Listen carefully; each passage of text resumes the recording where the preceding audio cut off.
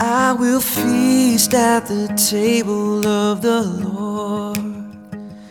I will feast at the table of the Lord. I won't hunger anymore. Welcome to The Table. You are listening to the Kingstown Communion podcast with lead pastor Michelle Matthews. The Kingstown Communion is a new United Methodist Church existing to gather people into communion with Jesus Christ through courageous conversation, creative community, and collaborating for the common good. For more information about upcoming events and opportunities to serve, visit our Facebook page, facebook.com/Kingstown Communion. We're glad that you're listening along with us. If you live close by, we hope you'll join us for worship in person. And if you ever feel so inclined to help us by giving financially, you can do so on our website, kingstowncommunion.net. At the table of the Lord, there is peace at the table of the Lord. There is peace at the table.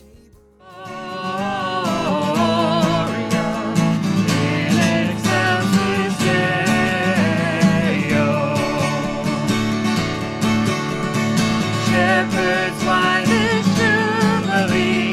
Why your joyous strains prolong? What the gladsome tidings be, which inspire your every song?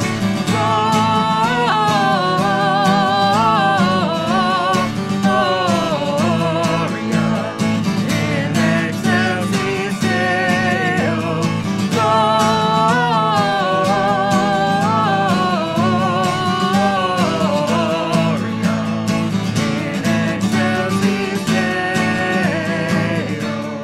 Good morning, Kingstown Communion. My name is Quentin Hoffman, and I'll be reading the scripture today. First one is Matthew 1:18 through 23.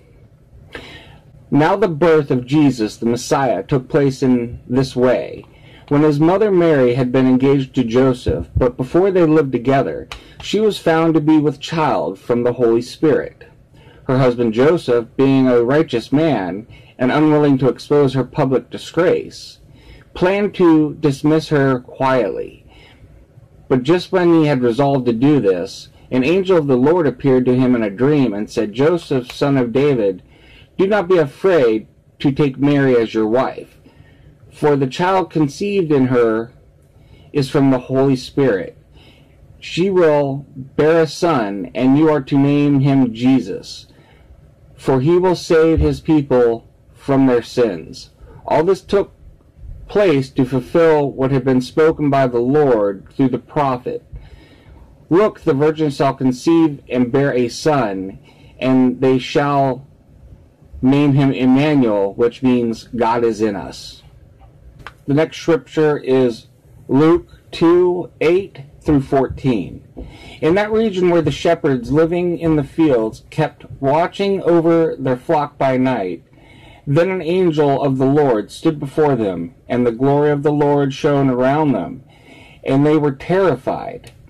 But the angel said to them, do not be afraid, for see, I am bringing you good news of great joy for all the people. To you is this day in the city of David a Savior, who is the Messiah, the Lord. This will be a sign for you. You will find a child wrapped in bands of cloth and lying in a manger. And suddenly there was with the angels multitude of heavenly hosts, praising God and saying, God to glory in the highest heaven, and on the earth peace among those whom he favors. The word of God for the people of God. Thanks be to God.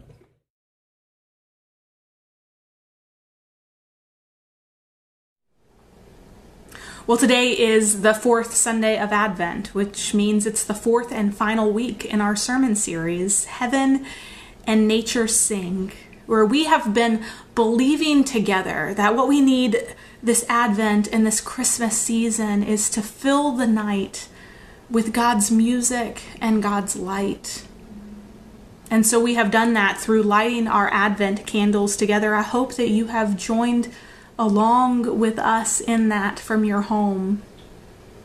And we've done that by listening into the songs of heaven and nature and humanity, the music that Scripture composes and invites us to sing along this season.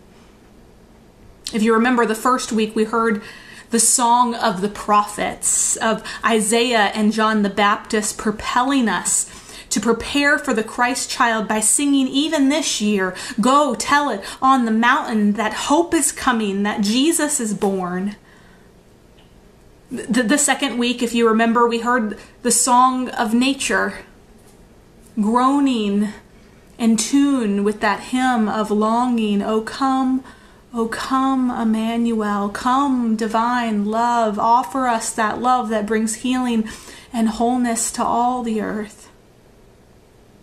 Last week, we got a little more intimate, and we heard the song of Mary, the Magnificat, singing still from the most hidden and vulnerable and raw places within her, joy to the world, the Lord is come.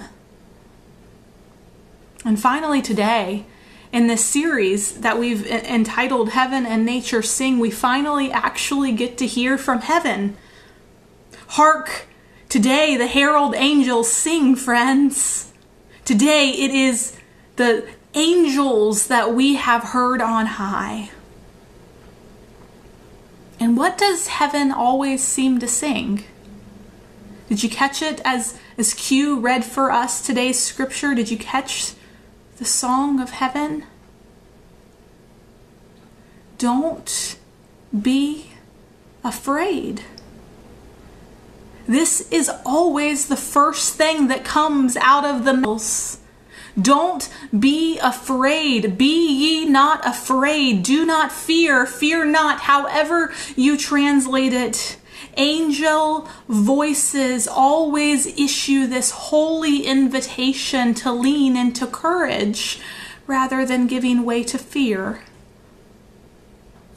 Do not be afraid, Mary, for you have found favor with God, the angel Gabriel promised that young, engaged, yet unmarried peasant girl named Mary.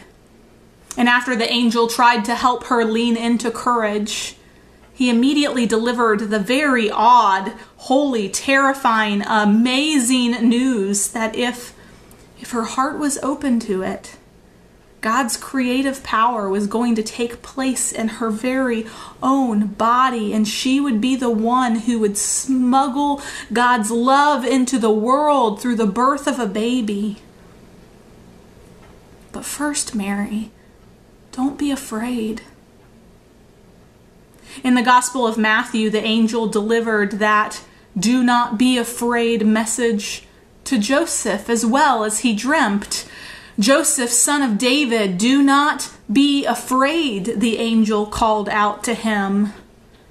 And after trying to point Joseph in the direction of courage, the angel then delivered that very awkward truth about what had happened with Mary, his fiancée, and how he, the soon-to-be husband, but not the father, was being called to name that baby Jesus and to adopt him as his own, loving him and raising him, and then learning to give him away just as Mary would learn to do. But first, don't be afraid, Joseph. And then the shepherds heard those words as well. There they were, just minding their own business, watching their sheep in some field, just doing their jobs, when suddenly brightness broke out all around them and angels appeared.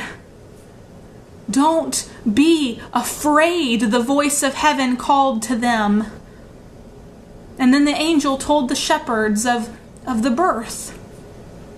A birth that was to be good news of great joy for all the people. And the shepherds, like Mary, like Joseph, decided to lean into courage rather than give into fear. And they immediately took off to see what they would find. But again, the first words from holy mouths. Don't be afraid. Don't be afraid. Be not afraid. Fear not. These are Christmas words for sure, friends, but they are also some of the most powerful words in all of Scripture for every day of our lives, not just the fourth Sunday of Advent. For this holy call to have courage, to not be afraid, speaks in direct opposition to the growing environment of fear that permeates so much of our lives these weary, weary days. Like pandemic-sized fear.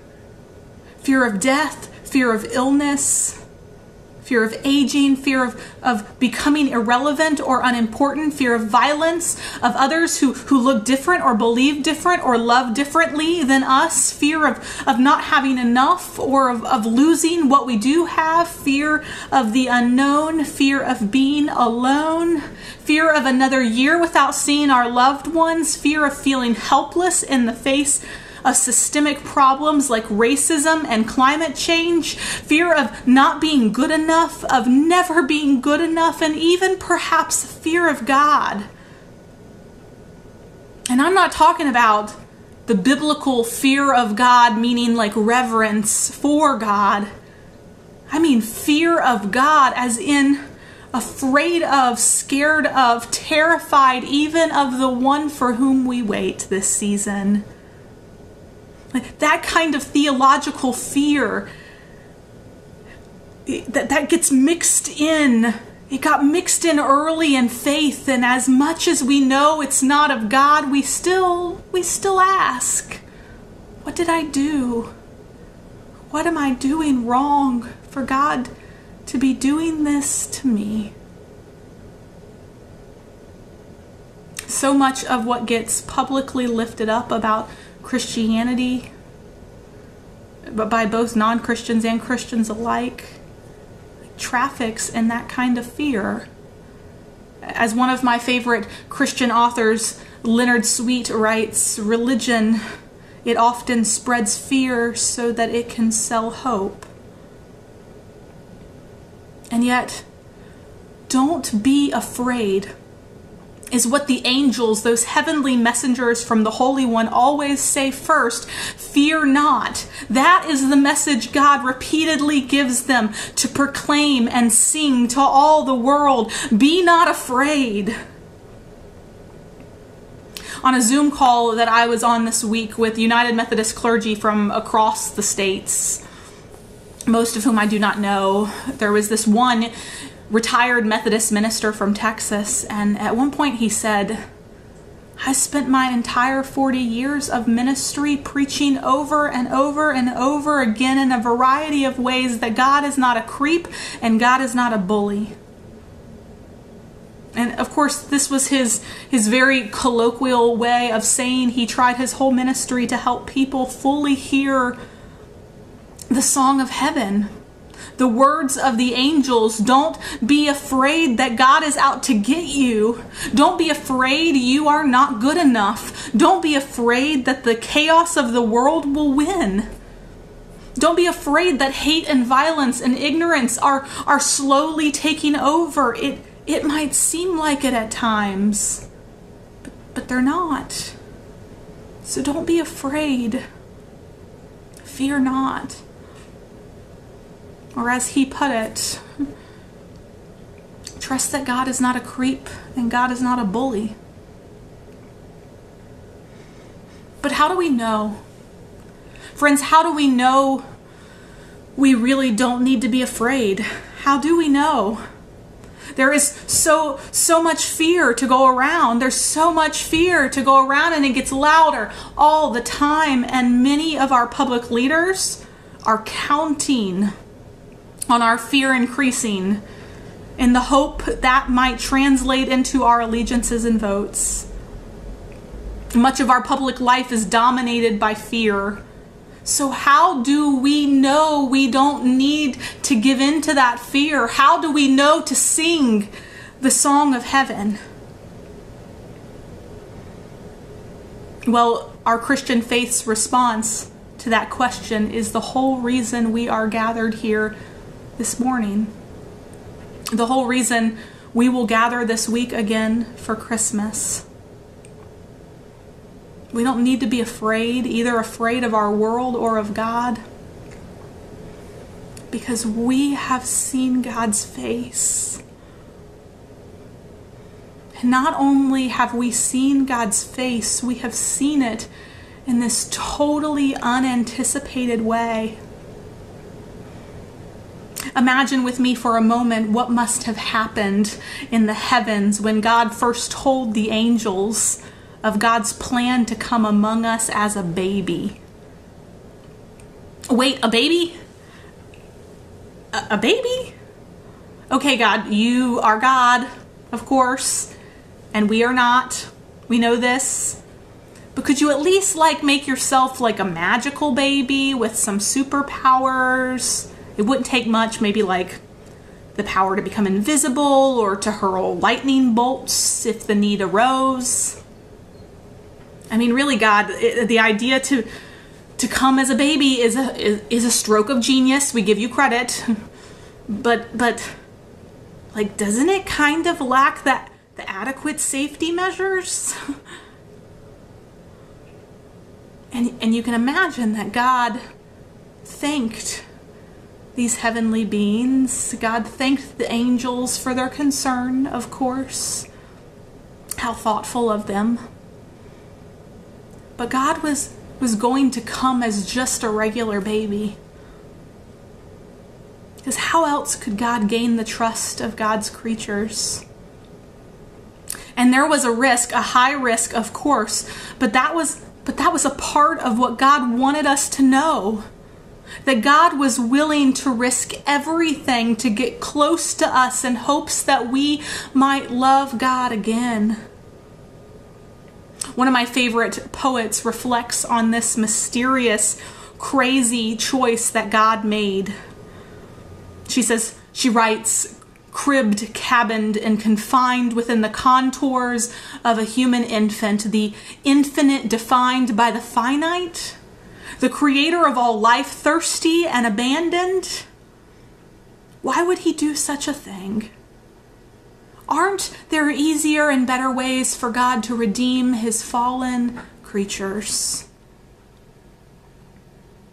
Indeed, God did not have to show us God's love by becoming totally helpless and defenseless as a newborn baby. The Word who was in the beginning with God did not have to reconcile the world in part by trusting that a young peasant girl named Mary and a carpenter named Joseph would lean more into courage than into fear. God could have just shown up the way some still expect God to return, on a human throne with fire and brimstone and flames for eyes and a lion's roar. But just 4 days from now, living in a culture steeped in fear, we will proclaim that is not what God did.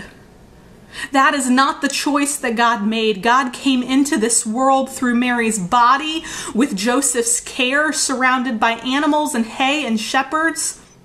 God came into this world wailing at the disruption of birth, hungry for his mother's milk, wanting, needing to be held and cradled and soothed. That is how our God has chosen to show God's face to us. In God's holy wisdom, God knew that in order for us to not be afraid, we needed a Savior who would get down into the messiness and the complexity of life with us.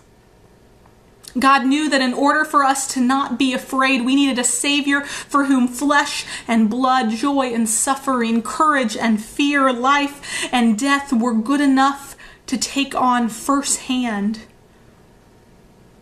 thereby absorbing it all into the heart of the holy. The face of the baby Jesus is the face of our be not afraid God, who never means us any harm. And it is this face of God, friends, who makes sure that the songs of heaven, all the heralds of angels on high, begin with the call to be not afraid. What would happen in our lives and in our worlds if we all decided to heed the angels' voices? I offer this to you in the name of God the Father, in the name of Christ, his Son, in the name of the Holy Spirit. Amen. I invite you to pray with me. God, perhaps this song of the angels is the hardest song of all to sing.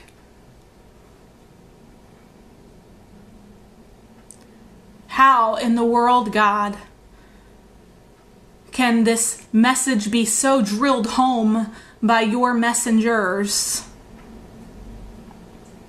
and yet seem so unrealistic, so unattainable in our lives right now? You extend a be not afraid to us, and we say, but how can we not be? How can we not be afraid?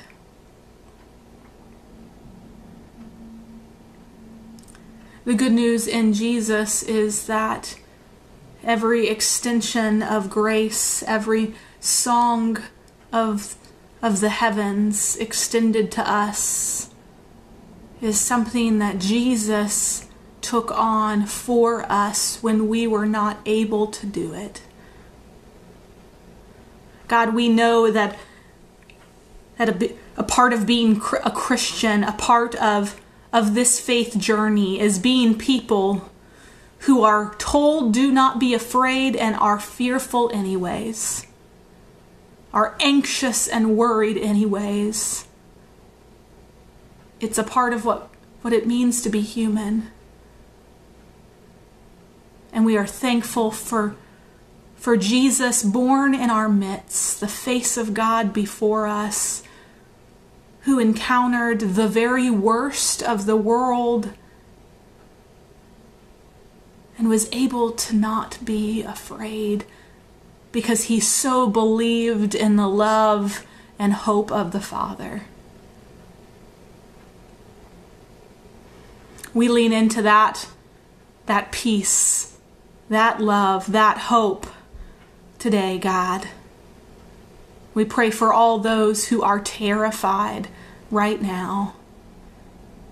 And we sing to them and with them and in spite of them and in spite of all the world. Do not be afraid. Glory to God in the highest, and peace to all humankind.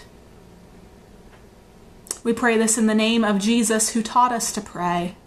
Our Father, who art in heaven, hallowed be thy name. Thy kingdom come, thy will be done, on earth as it is in heaven.